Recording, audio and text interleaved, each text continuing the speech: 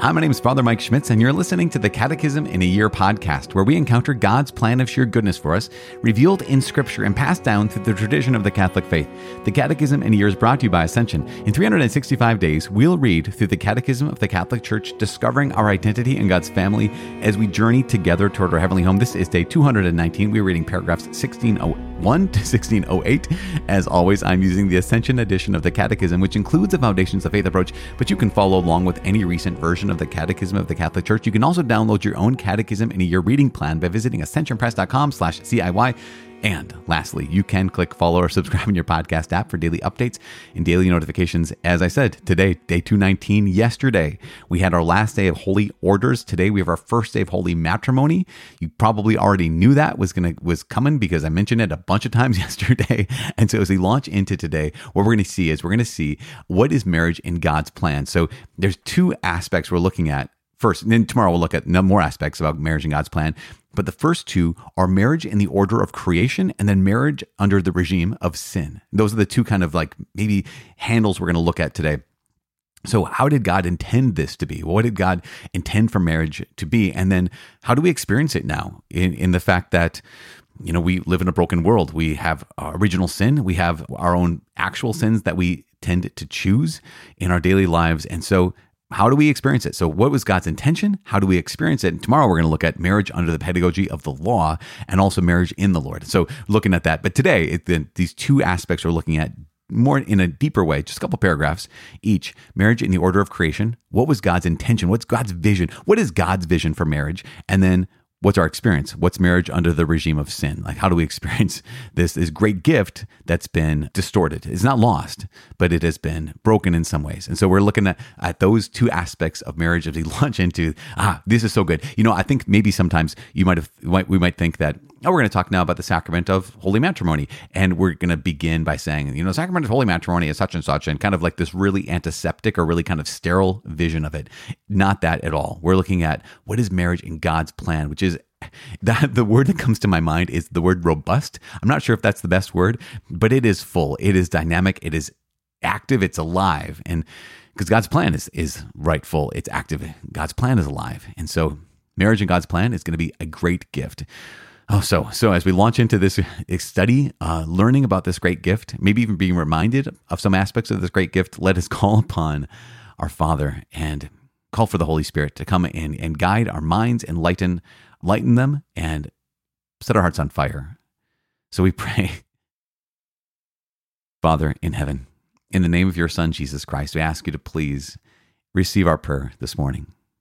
Through the power of your Holy Spirit dwelling inside of us, that you give to us freely and give to us for our sanctification, for our salvation, for our growth in becoming more and more like you. We ask you to please teach us today. We ask you to please help us to be docile to your movement, to your word, to your vision for what marriage is supposed to be, what marriage is meant to be, and also how you can even work in our brokenness, and you can still bring beauty out of ashes. So, Lord God, we ask you to please meet us in our need, especially those of us who have had difficult experiences when it comes to the sacrament of holy matrimony. Those who have experienced brokenness, those who have experienced betrayal, those who have experienced hopes that have been crushed. We ask you to please be with all of us who have experienced that brokenness. And please be with us who are preparing for the great gift of matrimony and those who are living in the great sacrament of matrimony. Basically, Lord, be with all of us as we take these first steps in learning about your plan for marriage. In Jesus' name we pray. Amen. In the name of the Father, and of the Son, and of the Holy Spirit. Amen. It is day 219. We're reading paragraphs 1601 to 1608. Article 7. The Sacrament of Matrimony. The matrimonial covenant by which a man and a woman establish between themselves a partnership of the whole life is by its nature ordered toward the good of the spouses and the procreation and education of offspring. This covenant between baptized persons has been raised by Christ the Lord to the dignity of a sacrament. Marriage in God's plan. Sacred Scripture begins with the creation of man and woman in the image and likeness of God and concludes with a vision of the wedding feast of the Lamb. Scripture speaks throughout of marriage and its mystery, its institution, and the meaning God has given it, its origin and its end, its various realizations through the history of salvation, the difficulties arising from sin, and its renewal in the Lord in the new covenant of Christ and the Church. Marriage in the order of creation. The intimate community of life and love which constitutes the married state has been established by the Creator and endowed by Him with its own proper laws. God Himself is the author of marriage. The vocation to marriage is written in the very nature of man and woman as they came from the hand of the Creator.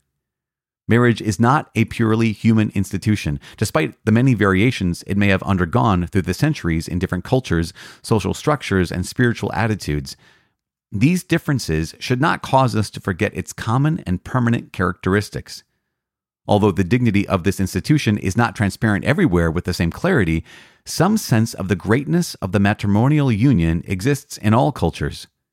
The well-being of the individual person and of both human and Christian society is closely bound up with the healthy state of conjugal and family life. God, who created man out of love, also calls him to love, the fundamental and innate vocation of every human being. For man is created in the image and likeness of God, who is himself love. Since God created him, man and woman, their mutual love becomes an image of the absolute and unfailing love with which God loves man. It is good, very good, in the Creator's eyes. And this love which God blesses is intended to be fruitful and to be realized in the common work of watching over creation. And God blessed them, and God said to them, "Be fruitful and multiply, and fill the earth and subdue it." Holy Scripture affirms that man and woman were created for one another. It is not good that the man should be alone. The woman, flesh of his flesh, his equal, his nearest in all things, is given to him by God as a helpmate. She thus represents God, from whom comes our help. Therefore, a man leaves his father and his mother and cleaves to his wife, and they become one flesh. The Lord himself shows that this signifies an unbreakable union of their two lives by recalling what the plan of the Creator had been in the beginning. So they are no longer two, but one flesh. Marriage under the regime of sin. Every man experiences evil around himself and within himself. This experience makes itself felt in the relationships between man and woman.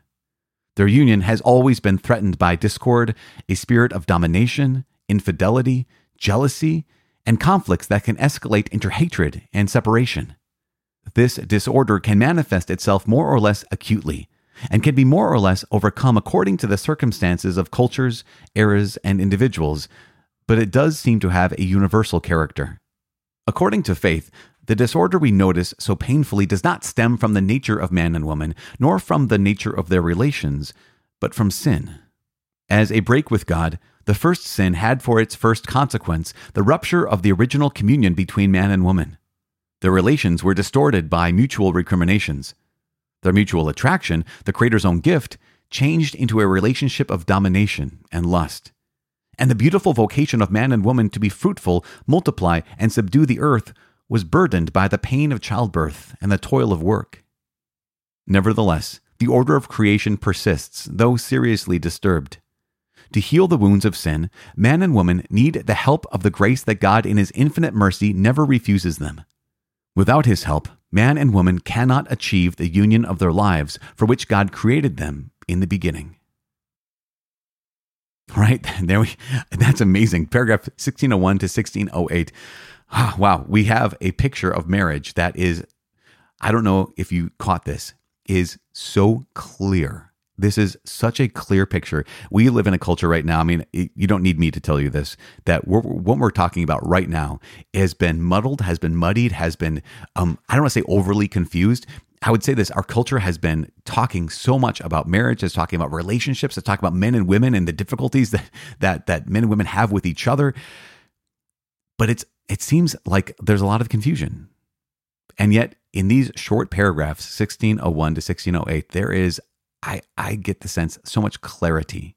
So let's begin at the very beginning. In paragraph 1601, it kind of basically, in some ways, just defines what marriage is. and the whole point of marriage. Remember, that holy orders and holy matrimony, they're the two sacraments of service.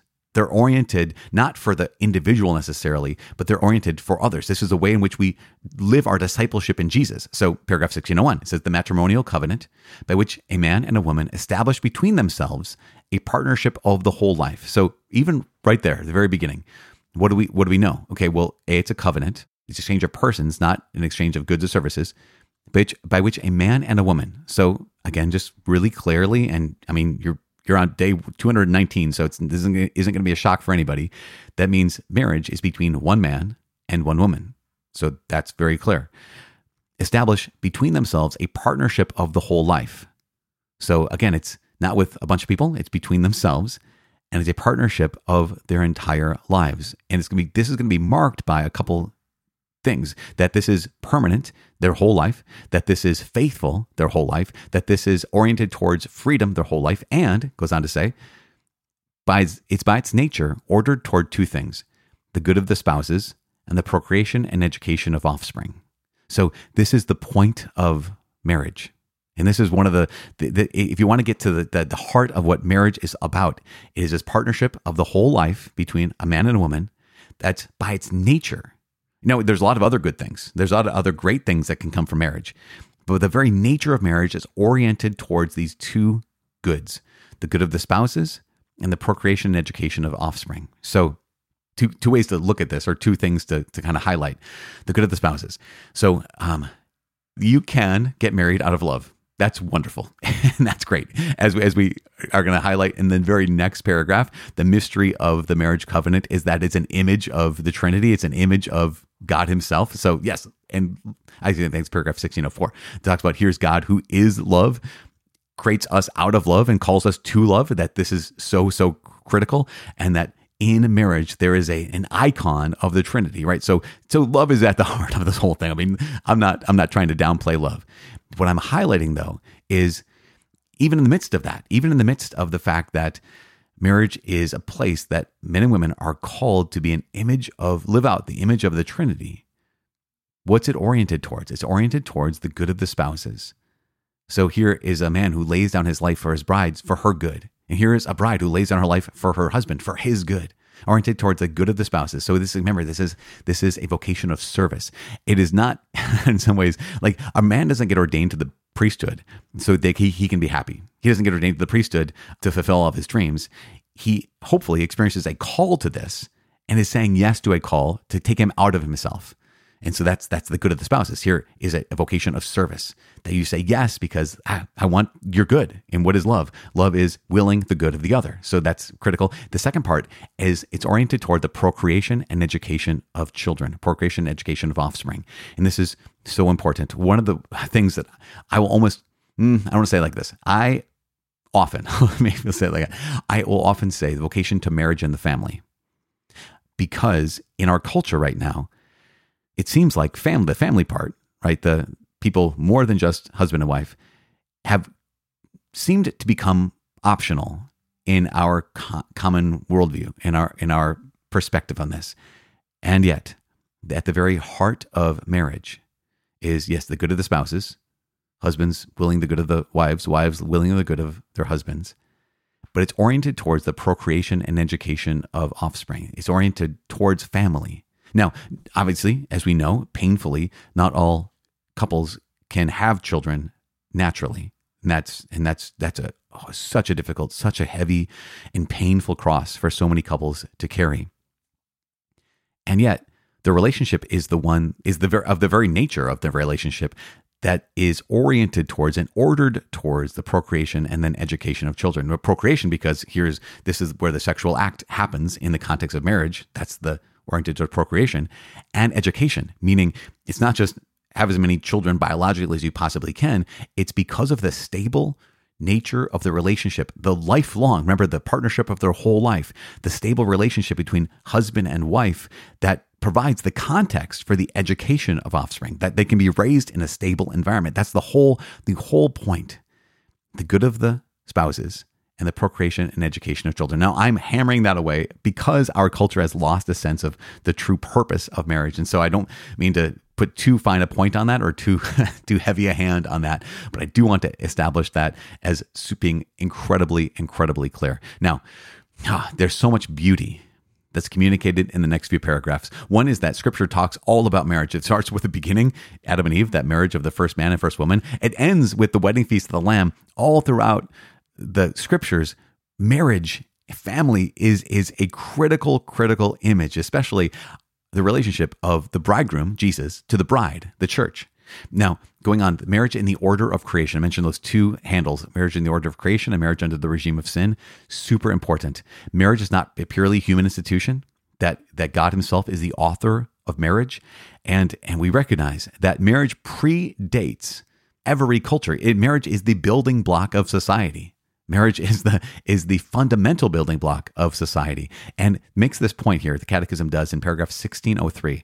It says, the well-being of the individual person and of both human and Christian society is closely bound up with the healthy state of conjugal and family life. This is so important. This is, when marriages are healthy, when families are healthy, cultures are healthy. Not only is our secular culture healthy, our Christian culture is healthy. And when you have the breakdown of marriage, we have the breakdown of family, what that's a sign of. That is a sign of a lack of health in our secular culture and a lack of health in our Catholic culture, our Christian family. God calls us, by the very nature, God calls us to love because he made us in his image and likeness. We talked about this so many times. Now, not everyone has the opportunity. Not everyone is called to holy matrimony, but marriage is good. In fact, very good in the Creator's eyes. And this is the love that God blesses and is intended to be fruitful and to be realized in the common work of creation, right? God, what happens at the very beginning in Genesis chapter 1, God blessed them and he said to them, be fruitful and multiply, fill the earth and subdue it. So this is so important. I love this. I want to make a little point here. When we read the Bible in a year, we read the first chapters of Genesis, we talked about the creation of Eve, right from Adam's side. And how God said, it is not good for the man to be alone. I shall make a helpmate. And that term helpmate, some people could look at that and say, what? That's kind of demeaning. And yet the Catechism highlights here very, very closely, very, very clearly that term helpmate is a scriptural term that isn't demeaning. It's not maid, right? It's not a butler. It is that word helpmate, the term ezer kenegdo in Hebrew, is often used for the Lord. And so it says here, the woman, flesh of his flesh, his equal, his nearest in all things, is given to him by God as a helpmate. She thus represents God, from whom comes our help. And that's so important. Again, this is not meant to be demeaning. This is, again, very, very clearly his equal, his nearest in all things. And yet we live under the regime of sin, right? Because of brokenness, we don't experience this wholeness. We don't experience always happiness or health when it comes to our relationships, when it comes to marriage. So because of this, because of sin, the union has always been threatened by discord, a spirit of domination, infidelity, jealousy, and conflicts that can escalate into hatred and separation. And we know this is true because, again, even though marriage is given to us as a great, incredible gift, so many of us, maybe all of us, have experienced the brokenness and pain of that gift that we recognize not only as jealousy and discord, a spirit of domination, infidelity, but even it says here, conflicts that can escalate into hatred and separation. And that's that painful reality of living in this broken world. Of course, the Catechism highlights that the pain doesn't stem from the nature of man and woman, but it stems from sin. And when we break with God, we break with each other, right? That's what sin does. It breaks us. The relationship we have with God breaks our relationship with each other, even breaks our own hearts. And that's what happens right away, right? And as soon as they eat of the fruit of the trees, our eyes are opened. And he says the relations were distorted by mutual recriminations. Adam says, the woman you get put here with me. And then Eve says, well, the serpent, tricked me into it. Their mutual attraction, which was God's gift, was changed into a relationship of domination and lust. And that beautiful vocation to be fruitful, to multiply, subdue the earth, is marked by the pain of childbirth. Fruitful, multiply, but now it's painful in childbirth. And subdue the earth, but now it's painful in the toil of work. Nevertheless, God's grace comes to us, and God in his infinite mercy never refuses his help, never refuses us help. And so we recognize this. Without God's help, we cannot achieve the union of our lives. And without God's help, we could never live out the beauty of this high call. Because that's what it is. That's what marriage is. In matrimony, given to us by God, is a great gift. It's also a high call. And it's a difficult call, clearly, because of sin. And yet, so many of you listening, that's your gift and that's your call. That's your gift and that's your cross. That's your gift and that's your burden. And so I'm just praying for you today. I'm just praying that you are able to say yes to this gift and say yes to this burden, to say yes to the blessing and to say yes to the cross. I am praying for you. Please pray for me. My name is Father Mike. I cannot wait to see you tomorrow. God bless.